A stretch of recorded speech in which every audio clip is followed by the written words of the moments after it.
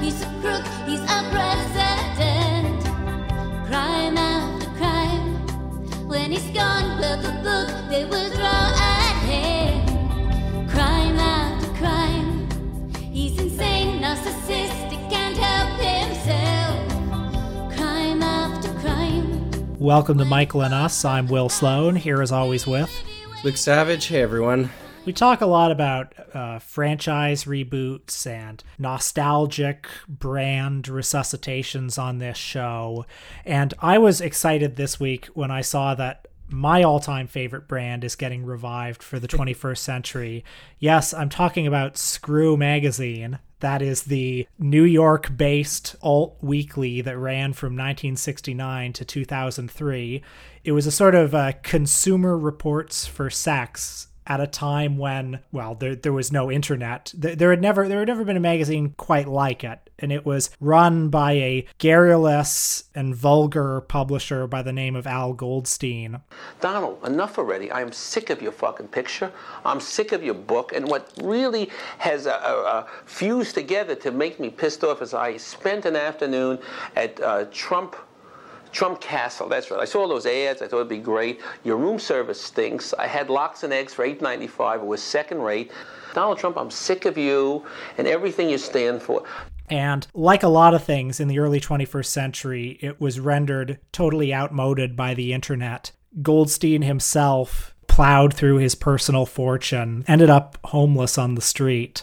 Penn Jillette, no less, saved him from a life of destitution. Friend of the show, Penn Jillette. My intellectual role model. Living the libertarian lifestyle by using his own personal money to save Al Goldstein from destitution.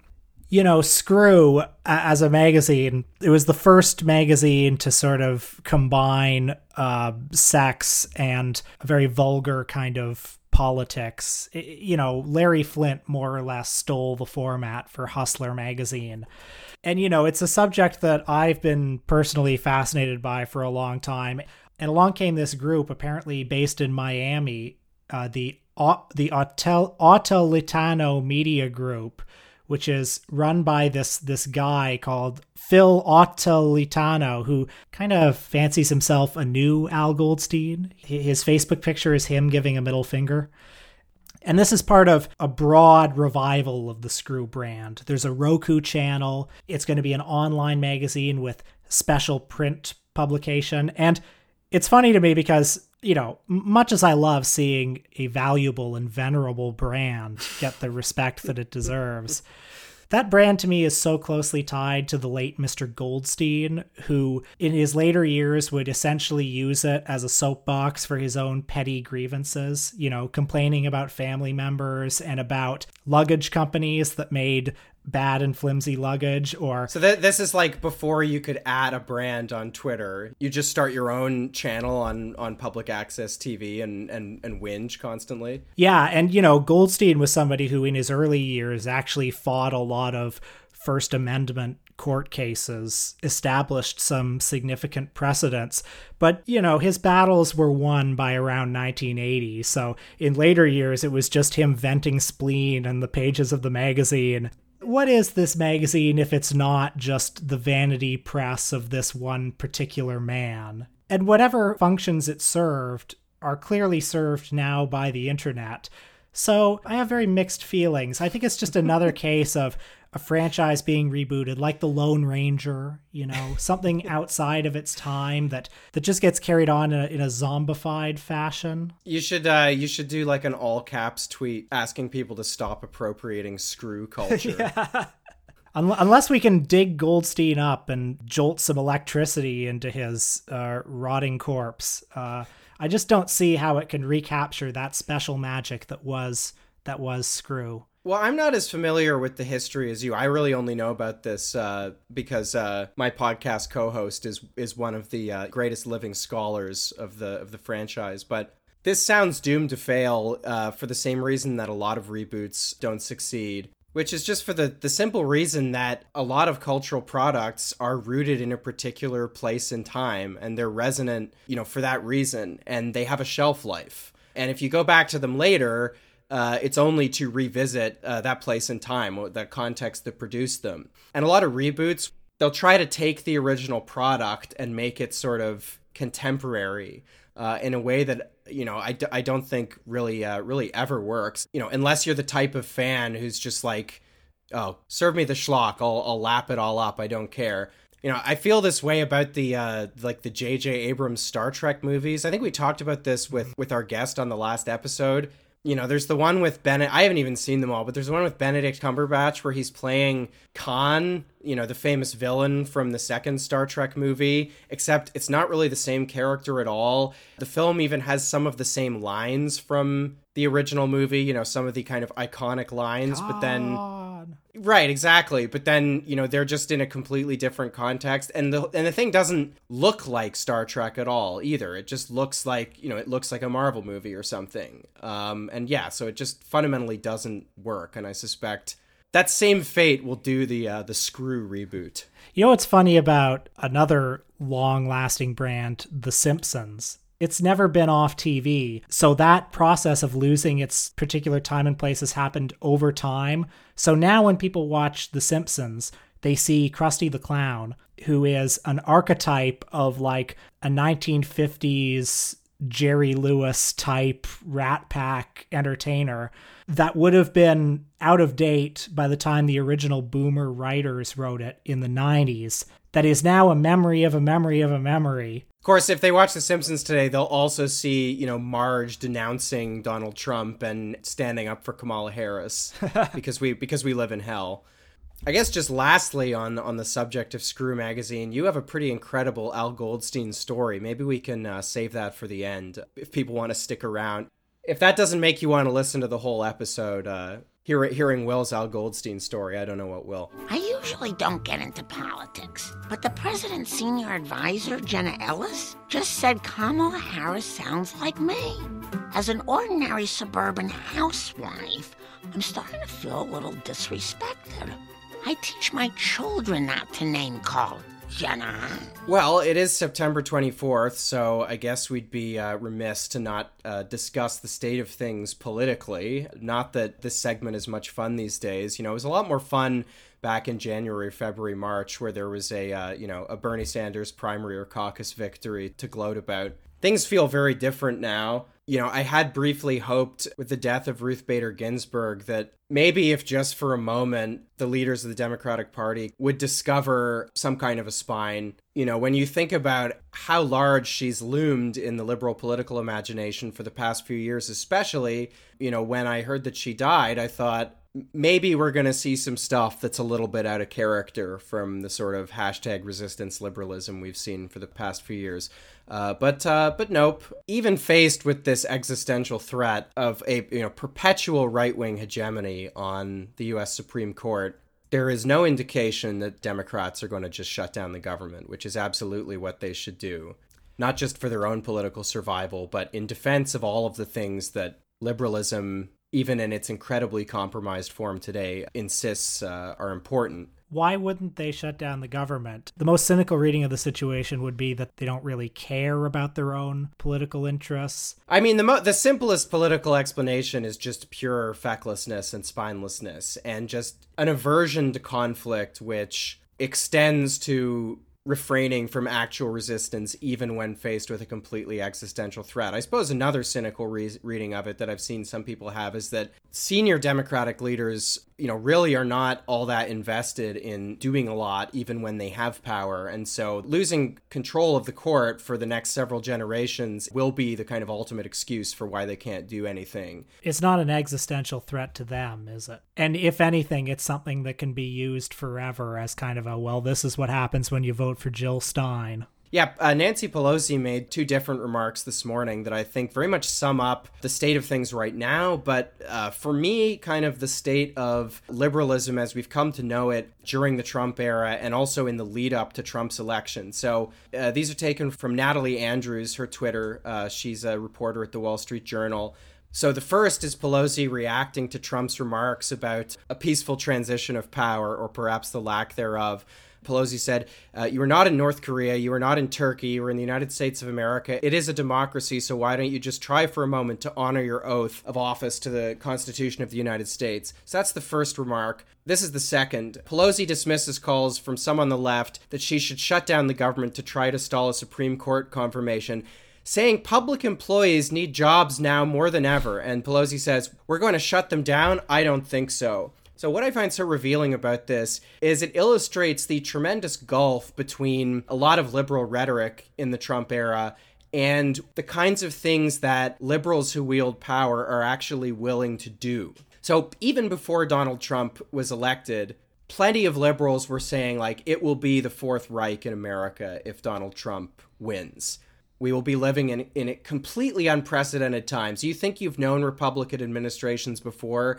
This is going to be the worst Republican administration ever on steroids. It's going to completely destroy the country, hollow out our democracy for generations to come. It will be a cataclysm unlike anything we've ever seen before. But on the other hand, I mean, saying that really necessitates behavior that is proportionate to the threat as it's been stated. And as with so many things, climate change, the Republican Party, whatever else, people like Nancy Pelosi, Chuck Schumer, Gavin Newsom, Barack Obama will use this language of there being an existential threat. And pretty much the furthest they'll go is they'll say, like, vote like your life depends on it. We saw this a few weeks ago with the wildfires in California, where, Gavin Newsom got a whole bunch of headlines saying, like, I've got no patience for climate change deniers. Like, y'all need to sit down. And, this guy is the governor, presides over one of the world's largest economies.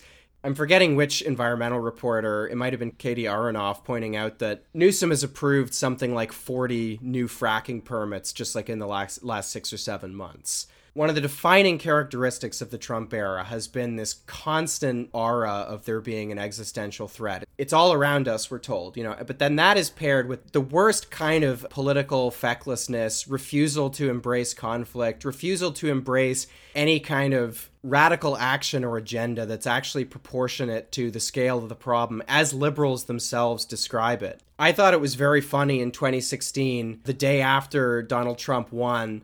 If you go back and read the editorial that Jacobin's editorial board put out, it is so much more measured and level-headed than any of the stuff you would have read from, similar liberal media at the time. I think that is one of the very, revealing ironies of the Trump era, that it's usually people on the left who are level-headed and practical about the situation at hand, even as it's liberals who are engaging in kind of the shrillest rhetoric about how bad everything is. Well, if Democrats shut down the government, then Republicans will shut it down on them next time.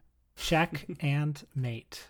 Yeah, I mean, instead of shutting down the government, they're trying to own like Marco Rubio and Lindsey Graham and, Ted Cruz with old quotes from 2016 about how, you shouldn't appoint a Supreme Court justice in an election year, as if they care. I don't know, in the same way that it felt just very fleetingly a few days ago that liberals might discover some kind of a spine after the death of Ruth Bader Ginsburg. I think back to 2016 when I thought, well, the levee's now broken. The mask is off. The emperor has no clothes. The Hillary campaign failed. Surely something's got to give now. It can't go on like this.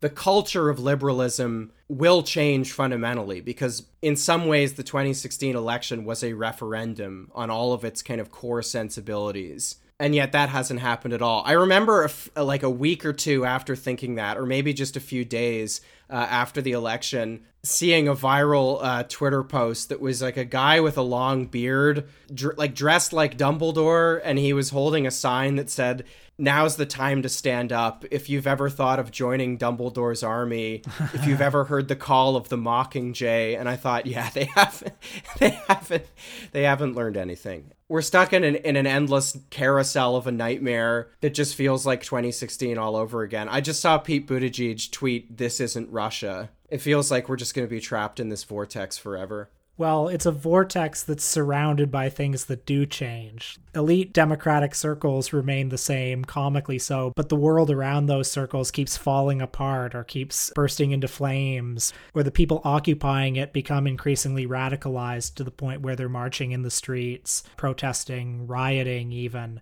Like, in certain ways, the political culture hasn't changed and has only gotten worse since 2016, but in other ways, it has changed in some very, fundamental and I think irreversible ways. I don't think that means that Donald Trump won't push through a Supreme Court justice, but I think it means that something's got to give at some point. Something's building up to something. Yeah, it's funny. We've seen, two different kinds of politicization during the Trump era. We've seen the kind you're describing, which is obviously constructive and something to be very optimistic about. But then we've seen the other kind, which is what allowed Joe Biden to win the Democratic nomination, or at least it increasingly seems that way, which is the politicization of a kind of affluent, somewhat conservative-leaning suburban constituency that in the 2018 midterms, we saw vote in greater numbers, and it looks like during the Democratic primaries turned out in a really big way for Biden from South Carolina onwards. And this is where, the sensibility that we're complaining about has really succeeded. This kind of smirking MSNBC strand of liberalism, that has really worked on some people, and in a strange way, it actually has kind of mobilized them. It's just mobilized them in a way that's very counterproductive and around sensibilities and activities that are ultimately counterproductive and pretty self-defeating. So I don't want to spend much more time talking about the state of politics at the moment, because we got a movie this week which is truly some of the most biting commentary, biting satire that says far more through the power of art than Will and I ever could. Sounds and images together, But I did want to shout out to patron saint of the show, Michael Moore, who went on Rising recently to talk about the state of things in Michigan, where, he's warning that Biden's ground game is completely non-existent. And he says it's actually worse than Hillary. At least there was a ground game, even though she didn't show up.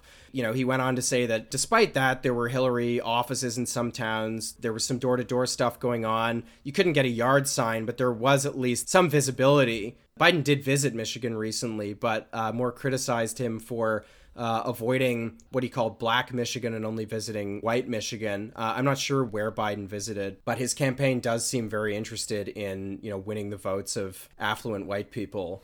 That's kind of its core constituency, or at least the one it's really leaning into. And speaking of counterproductive politics pushed along by places like MSNBC, I don't think you could find a better example than Biden openly touting the endorsement of, the former Republican governor of Michigan, Rick Snyder. I mean, one of the principal architects of the Flint water crisis. This is the kind of thing that the smarmiest strand of liberalism during the Trump era has told us is not only necessary, but is actually noble. We should celebrate these kind of alliances. And, and I know we've been, lovingly critical of Michael on the show before, but I do just want to note that in this interview on Rising, he was pretty critical of Biden for embracing that endorsement. So good for him. Well, I was very upset recently that Biden accepted the endorsement of Bernie Sanders, who is a close contact of Joe Rogan. Yeah, I have it on good authority that Bernie Sanders hates women and people of color. So, I could never vote for somebody endorsed by a guy like that. Joe Biden just lost my vote.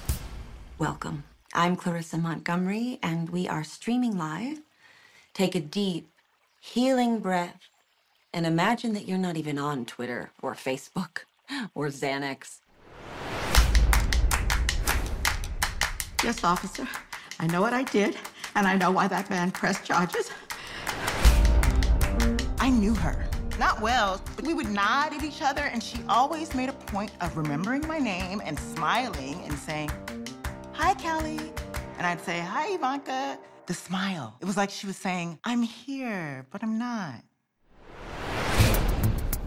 He's wearing jeans and a windbreaker. And the hat, the red hat. You know the one, the MAGA hat in New York City. 2 blocks from the Public Theater and Cooper Union, where Lincoln spoke. And Larry Kramer, it's like me going to Nebraska, wearing a yarmulke, waving a rainbow flag while reading a book.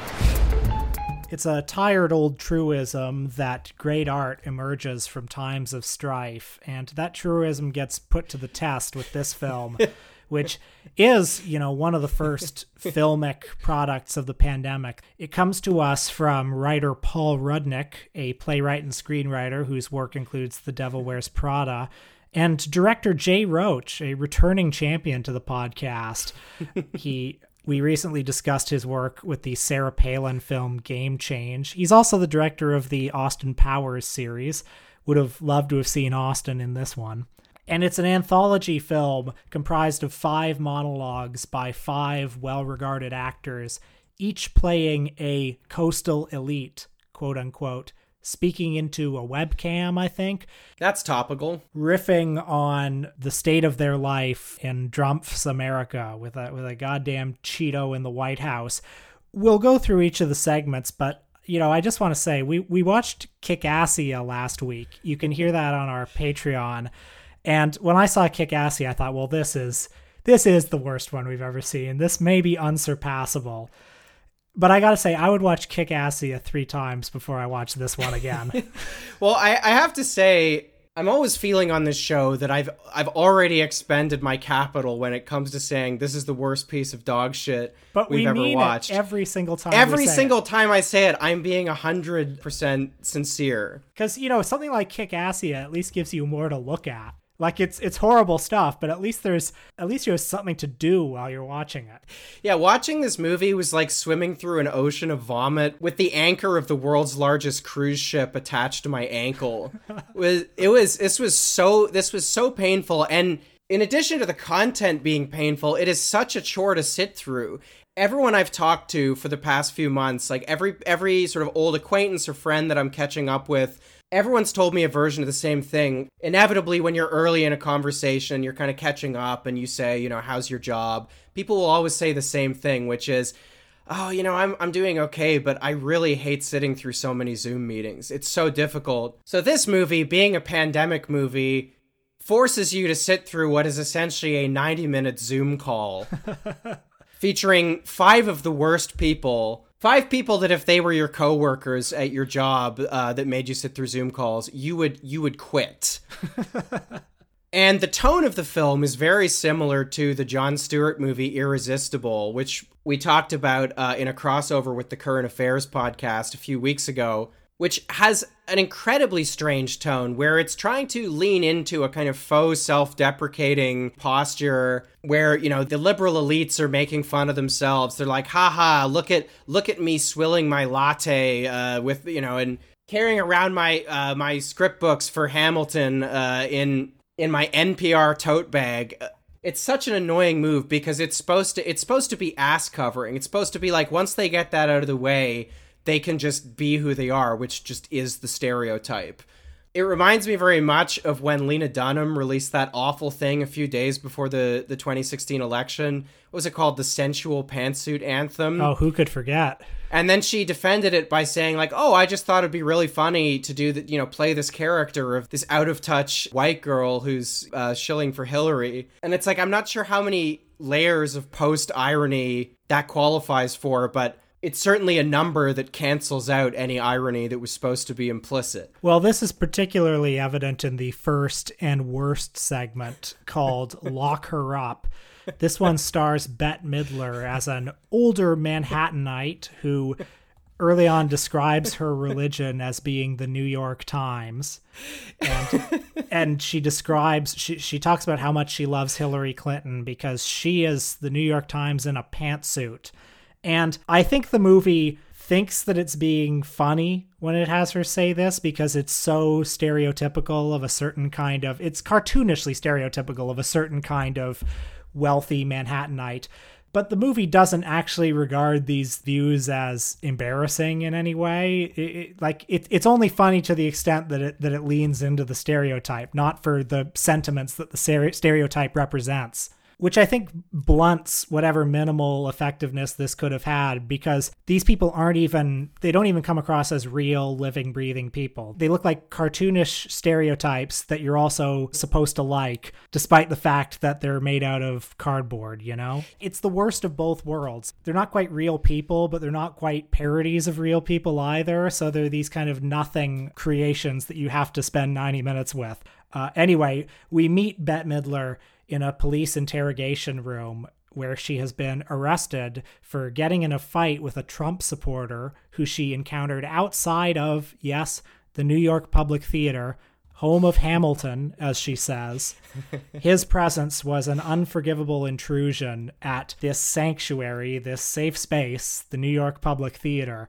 And again, it sounds like heavy-handed satire of a certain kind of Democrat, and to some degree it is, but the movie also likes this person. At the end, she goes into this monologue that is entirely sincere, not satirical at all, about how we fight. That's what we do. Yeah, towards the end of the rant, she talks about, after doing a very dated defense of Hillary Clinton that feels like it's from January of 2017 or perhaps even November of 2016, she talks about how, I guess her husband was in a coma or something, and the first thing he said when he woke up was, she won, right? And then the nurse, who didn't know better, very somberly shook her head, and then her husband just flatlined, which was the only moment in this movie that got a genuine laugh from me, although I think not intentionally on the part of the movie. Because this morning I wake up and I'm reading the Times because I love the Times, like it was my child or it was my parent. I mean, officer, do you know what the New York Times means to a liberal Jewish woman like me? On the census, when it asks for religion, I don't put Jewish, I put the New York Times. But so the rant culminates in her deciding, well, damn, I'm going to go to the New York Public Theater after I'm going to commit an act of resistance by going to the damn New York Public Theater after stealing this guy's MAGA hat. She becomes Charles Bronson in Death Wish, a vigilante, an NPR tote bag wielding vigilante against MAGA hat wearers in Manhattan. Charles Bronson, except it's for going to Hamilton. She's recounting, and this is all just a one-sided monologue. This is like a 30-minute monologue delivered with no context except for a little thing in the bottom corner which says her name and the fact that it's January 2020 and she's in an interrogation room. And, the reasons for that are slowly filled in throughout the monologue. But towards the end of the monologue, she recounts standing in the New York Public Theater, and she says, and I look around and I realize that I stand for something. Everyone here stands for something. The very thing that he hates and fears. And so she says, damn it, I'm going to go to this play. And then when she comes out, she gets arrested, and she finishes by saying to the officer in the interrogation room, if doing this is a crime, then sir, lock me up. Segment 2 features Canada's own Dan Levy. It's called Super Gay, and he plays a gay actor who may be in line to play cinema's first gay superhero. He's feeling conflicted, though, because the studio wants him to play the character as a flaming stereotype. And from there, he wanders into a digression about Mike Pence and Pence's lamentable history with gay rights. This, to me, was the weakest segment, just in terms of... Conceptually, you mean? Yeah, they're all the weakest segment, but just conceptually, this one didn't work. This one... I guess he's supposed to be in Los Angeles, but it's mostly just him complaining about a job that he wants, and it's for this superhero who fights racism, sexism, and the patriarchy or something. It's also not very convincing that the studio, if they're making a gay superhero movie, would want him to be like this aggressive stereotype either. First of all, if a movie studio is going to do a big PR thing about having the first gay superhero, they're not going to make him a stereotype. They're going to make him a fairly milquetoast version of a gay man. So I don't think the segment even really kind of works on its own terms. It doesn't ring true. Yeah, this one is really not very interesting. What did you think of the third one? I probably found this, by default, the best one, just because it's the one that I was the least bored in. It's called The Blonde Cloud, and it features Issa Rae, who is the only performer of color, and she plays a youngish political activist from a very wealthy family, so wealthy that her father gets her invited to the White House to meet Mr. Donald Trump. Now, she went to school with Ivanka. Those are the circles she travels in, and through a conversation with Ivanka, she finds out that the first daughter is hoping that they can have a stronger friendship that will repair Ivanka's soiled brand. Create an image for herself as somebody who is a friend of repressed or underrepresented groups. And Issa Rae, the activist, says hell no to that. So, I mean, I said that I liked this segment the best, and I'm not really sure why I like it the best. It's also annoying and doesn't really ring true and doesn't make a lot of sense even on its own terms. This one really leans into the stereotype, maybe the hardest, because throughout it she's drinking rosé. Yeah, that's right. And she's in the most palatial looking of the locations. She's in this kind of vast, spacious loft apartment. She ends by saying, Ivanka thinks she can social distance herself from history. This could almost be Chelsea Clinton. If you remove the racial politics from it, this one sort of captures the phenomenon of rich liberals who were actually perfectly fine with Ivanka Trump before and then are now willing to kind of object to her, although they will still go to the White House when their rich industrial magnate father or mother gets invited there. The rudest they'll be to Ivanka is saying, I have a prior engagement. I can't hang out with you.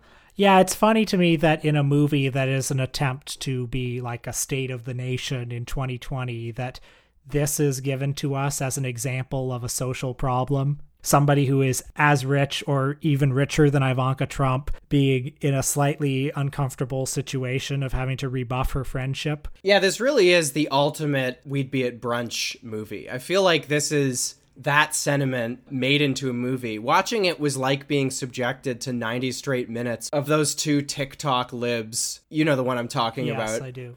All the screenshots have been going around where it's like their expressions frozen in a perpetual smirk. That's what every frame of this movie is like. I've got a question for you, Luke. Don't you hate going home for Thanksgiving and sitting around the Thanksgiving table and finding out that all of your relatives are MAGA hat wearing Republicans? Well, that's the dilemma that faces Sarah Paulson in segment number 4, called Because I Have to Tell Someone. This is now one of the stock kind of formulas, and you see it recur. We'll probably get it next month, right? It's an election year and it's Thanksgiving. We have a cycle of this about once a year because almost the entire US media lives in 2 cities. And, some of them once a year briefly have to, go to one of the so-called flyover states and interact with people who aren't Patagonia Democrats like they are. And let me tell you, folks, it's not fun. Yeah, in this one, Paulson plays a self-help mindfulness guru who, in the middle of one of her little YouTube seminars, suddenly loses the ability to summon that inner peace. She's so worked up about that Cheeto in the White House, and she's so frustrated by her family.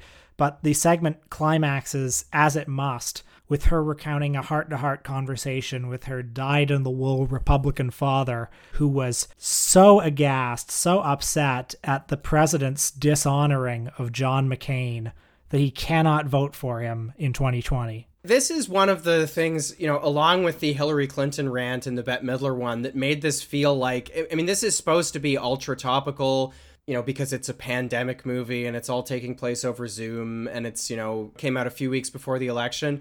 But this is yet another example of how little things have moved since 2016. Because I'm sorry, but being mad that Trump slandered the honor of John McCain, that was always extremely sus, but still caring about that now. And also, isn't the lesson of 2016 that nobody's hypothetical Republican dad gives a shit about this? It was one of the first things that Trump did on the campaign trail was to make fun of John McCain. Okay, I lied before because I said this film only got me to laugh once, but the other time I laughed was when she's talking about how her dad was incensed that Donald Trump gave a speech about the Navy on an aircraft carrier called the USS John McCain, but then he had the words USS John McCain covered up. I thought that was pretty funny. Yeah, that rules, actually.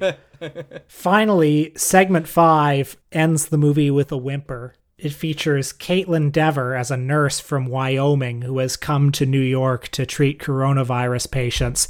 And the most notable thing about this segment is she identifies as an independent at the start of the segment, but at the very end of the segment, she is not an independent anymore. Yeah, this one has, I think, the least substance, and it's also, this is partly due to how late in the film it was, but this is where I stopped taking notes. Yeah. Which, usually when I look down at my notes, it's a good indicator of where something has lost me. This is where I stopped being able to chant the personal mantra I use to get me through these movies, which is, I'm a professional podcaster. I've got to do this. I'm being paid for this.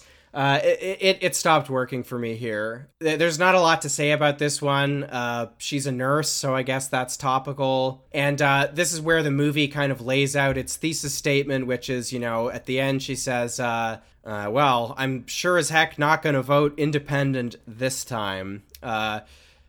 There you have it, folks. Make sure to vote. There's a dang Cheeto Mussolini in the White House, and we got to get him out of there. I was disappointed, given who the director is, that we did not get any kind of Austin Powers content in here. Well, you didn't stick around for segment 6. Resistance Austin. A camera comes into focus in a familiar tie-dye painted room, and a man addresses the camera and says, "This pandemic is totally not my bag, baby." Anyways, I think the lesson here is that in spite of the Trump presidency looking increasingly sinister the closer we get to the election, we seem to be stuck in a cycle of eternal recurrence where absolutely nothing will make the libs get it. And as has held true since 2016, it really is going to be up to people other than Nancy Pelosi and Chuck Schumer to, ironically enough, safeguard what are supposed to be the checks and balances of the liberal order and defend small d democracy because, the libs certainly aren't going to do it. They just want to be at brunch. You're like Julie Andrews singing The Sound of Music with her arms open wide, and never dreaming she'd soon be trafficked by the Catholic Church into becoming an unpaid nanny under a Nazi regime and ultimately marrying an employer twice her age in a scenario that could more rightly be termed hashtag Edelweiss Me Too, hashtag none of my favorite things, and hashtag Sunyi Von Trapp. We talked earlier about one brand that has risen like a phoenix from the ashes, but there's another beloved brand that is in deep trouble right now. You alerted me this week to the fact that Laser Quest is potentially going out of business. I think most of its locations are shuttering. And I was really sad to hear this because, like you, I spent many weekend afternoons of my childhood eating birthday pizza and then shooting up some people in a Laser Quest location. Yeah, so I wanted to talk about this so that this week's episode wouldn't be entirely politics. It's good to get some lighter fare in, which, as this week's film taught us, is the ultimate act of resistance. But yeah, Laser Quest is closing, and I'm not really one for doing nostalgia because mostly on the show we're revisiting things that we liked as kids and deciding that they actually suck. Hang on, are any of them still open? Like maybe we could go and play a laser tag game and see if it holds up. You want to do social distance laser tag? I mean, apparently in some parts of the United States, so this is a Canadian franchise. It's based in Mississauga, more than 100 outposts worldwide, apparently. So since the majority of our listenership is American, you may not be familiar specifically with the Laser Quest brand, but I guess they have laser tag everywhere. In Canada, this was sort of the biggest laser tag brand. And, it was a whole immersive experience. They had party rooms. They had a little arcade outside. There's a Laser Quest in London, Ontario that I want to say I did my birthday at 3 or 4 years in a row. It was up there with Discovery Zone, which had those pits with big balls in them and trampolines. Those big indoor playscape places. Fuck, I loved those places. Those places with like the big tubes that would that you would crawl through. You can climb up big nets and you can go down big slides. I will never recapture the pure happiness I felt at those places. Yeah, I remember once being in a McDonald's ball pit, because you remember when McDonald's had those things? And too many kids would shit in the ball pits, and then I think they got rid of them. They had the ball pits with the tubes in them, and I remember once finding a crushed ball and putting it in my pocket and taking it home and feeling like it was this sacred object, and also like that I'd done something very subversive, and feeling intermittently very guilty about it, but also feeling like I'd really taken it to the man. I used to love laser tag, though, because, Laser Quest felt like this otherworldly space. It would often be at a strip mall or something. It would just be like a simple storefront on the outside. but the laser tag space where you would put on your gear and they would have dry ice smoke around and all the walls would be painted black with neon and it would be like a maze. It was hard to reconcile as a child that this inexplicable otherworldly space was the same as that shitty storefront in the strip mall that we'd entered. It was like going into Wonderland. I'm not sure it would have the same impact on me if I went again. I don't think it's possible to feel that way once you've become an adult. I think that's lost forever. Just that kind of sheer wonder at walking into, a space with weird lights and stuff and thinking that, you've entered another dimension. That's certainly how it felt to me. I doubt my parents had quite the same experience because they had to chaperone, along with some parents of my friends who were, I suspect, kind of press ganged, unwillingly conscripted into being chaperones at my various birthday parties there. I once had an incredibly disastrous birthday party. I don't think I'm conflating two. I think this all happened in the same year, where one of my, should we say, less well-behaved friends jumped up on the table in the party room and pulled his pants down because he was feeling, I guess, pretty loose. I must have been, 7 years old or something. I think he might have stepped on the cake. We went in and we had a couple games in the laser tag thing. And then, we traveled to London, Ontario, which was 45 minutes away from where I lived. This was kind of the big metropolis, although it's not actually a big city at all. If you grew up in southwestern Ontario, it's like growing up somewhere in the Midwest, somewhere rural in the Midwest. And then you drive to a town of, 70,000 people and you're like, wow, so this is what a city's like. That's what visiting London, Ontario was to me as a kid. Which added to the sort of cosmic feeling I got from going to Laser Quest. It was like visiting Oz. But anyway, after this pretty disastrous birthday party, we're all getting in our convoy to leave. We're driving out of town. There's like 3 or 4, cars, like someone has a van. We're driving out of town. And I see the van in front of me pull over. We're outside of the city limits. And so everyone kind of notices the whole convoy pulls over. We realize that the parental head counts that have been conducted had failed us to the tune of one soul who was left behind at the Laser Quest, whose parents are not with the convoy. So everybody feverishly drives back to the Laser Quest trying to find this kid. And it was like the quietest of my friends, so the one that was easily missed. He was left behind there for probably almost 2 hours. For me as a kid, I actually wasn't that bothered by it, but looking back, my parents were terrified. So I don't know, if anything, they'll probably be happy to hear that Laser Quest is closing. R.I.P. to a real one. But so we promised people, as kind of the chaser for this week's episode, that you'd tell your Al Goldstein story. And I have to say, of your many adventures, this is maybe my favorite one, because it centers such an unlikely person under such unusual circumstances. It's always had a kind of tender resonance for me that it really shouldn't have, given who's at the center of the story. So you were writing a piece about Al Goldstein in what, 2014? It was 2013. I was going to New York to do some research for this. I was going to look at some old Screw magazines on microfilm at the New York Public Library, talk to a few people who knew him, and I had got in touch with Goldstein's, I guess, handler or friend or representative at the time.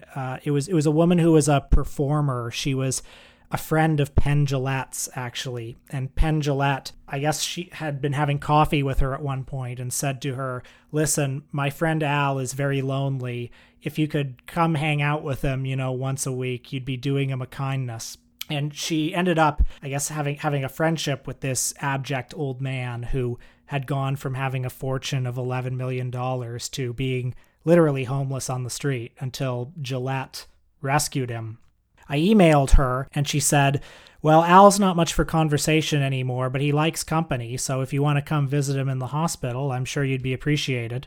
So I went out to Brooklyn in Crown Heights to visit him in the hospital where he was. And the thing that I think makes this story unique is that I am one of the last people to see Al Goldstein alive. Right, because he died a few days later. And also, in the act, went from the relative obscurity that he'd fallen into to, was it the cover of... He was, when he died, his obituary was on the cover of the New York Times, which was an incredible cognitive dissonance. I saw this man, what was left of him, in his hospital bed, he had essentially, I mean, it's not funny. He had essentially made the decision that he was going to give up. So it was clear that he was not long for this world. And, doctors would come, nurses would come. They had no idea who he was. But then a few days later, he was on the cover of the New York Times.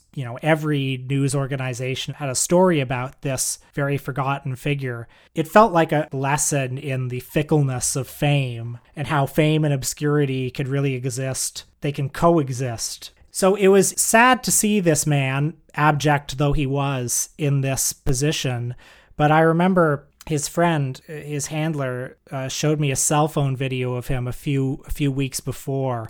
I take it that his failure of health was quite rapid, but she showed me a video of him from a few months earlier, and it was a shot of him sitting on the bed in his medical gown, and you hear her voice off screen say, "So Al, what was it you said you would have wanted from me if you were younger?" And upon being asked that question, he turned into Al Goldstein. So he said a bunch of really vulgar shit. Yes, which was also, in its own way, very powerful to witness in that context. Well, there you have it, folks. My co-host Will Sloan, one of the last people to see Screw Magazine's Al Goldstein alive. Hey guys, it's MC Pantsuit. My hobby is rap music, but my passion, defending the nation's baddest grandmother. I'm talking Hillary Rodham Clinton. I get upset when people say that Hillary needs to smile. She's the strongest fucking person, couldn't even walk a mile. In the heels of this woman had to fight her whole life, defending everything she does, to the left and to the right. She's been a lawyer, first lady, senator, plus a mom. Fights for justice since the age of 15. Man, come on. And she did it in a man's world, shatters last feeling. Still, all these little bitches will assume she's catching feelings. Fuck that, my girl's a rider, progressive freedom fighter, going up against a dude who's a climate change denier. She worked harder than her man did, still saw her grandkid, and people have the nerve to ask her what her plan is. The plan is to win against hatred and slurs. Break it down in 3 words: I'm with her. I can't believe she's in the race with this guy. Let's get out and vote or everybody might die. If she said half the shit that this dude had said, best believe her entire career be dead. But she's a woman, so gets treated unfairly. Ain't nothing new, motherfucker, she's Hillary.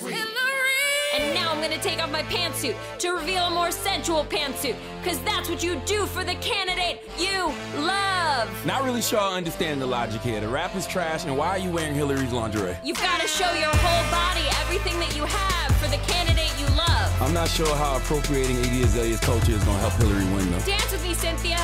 Take your pantsuit off and show us your sensual pantsuit, Cynthia. No, I'm good.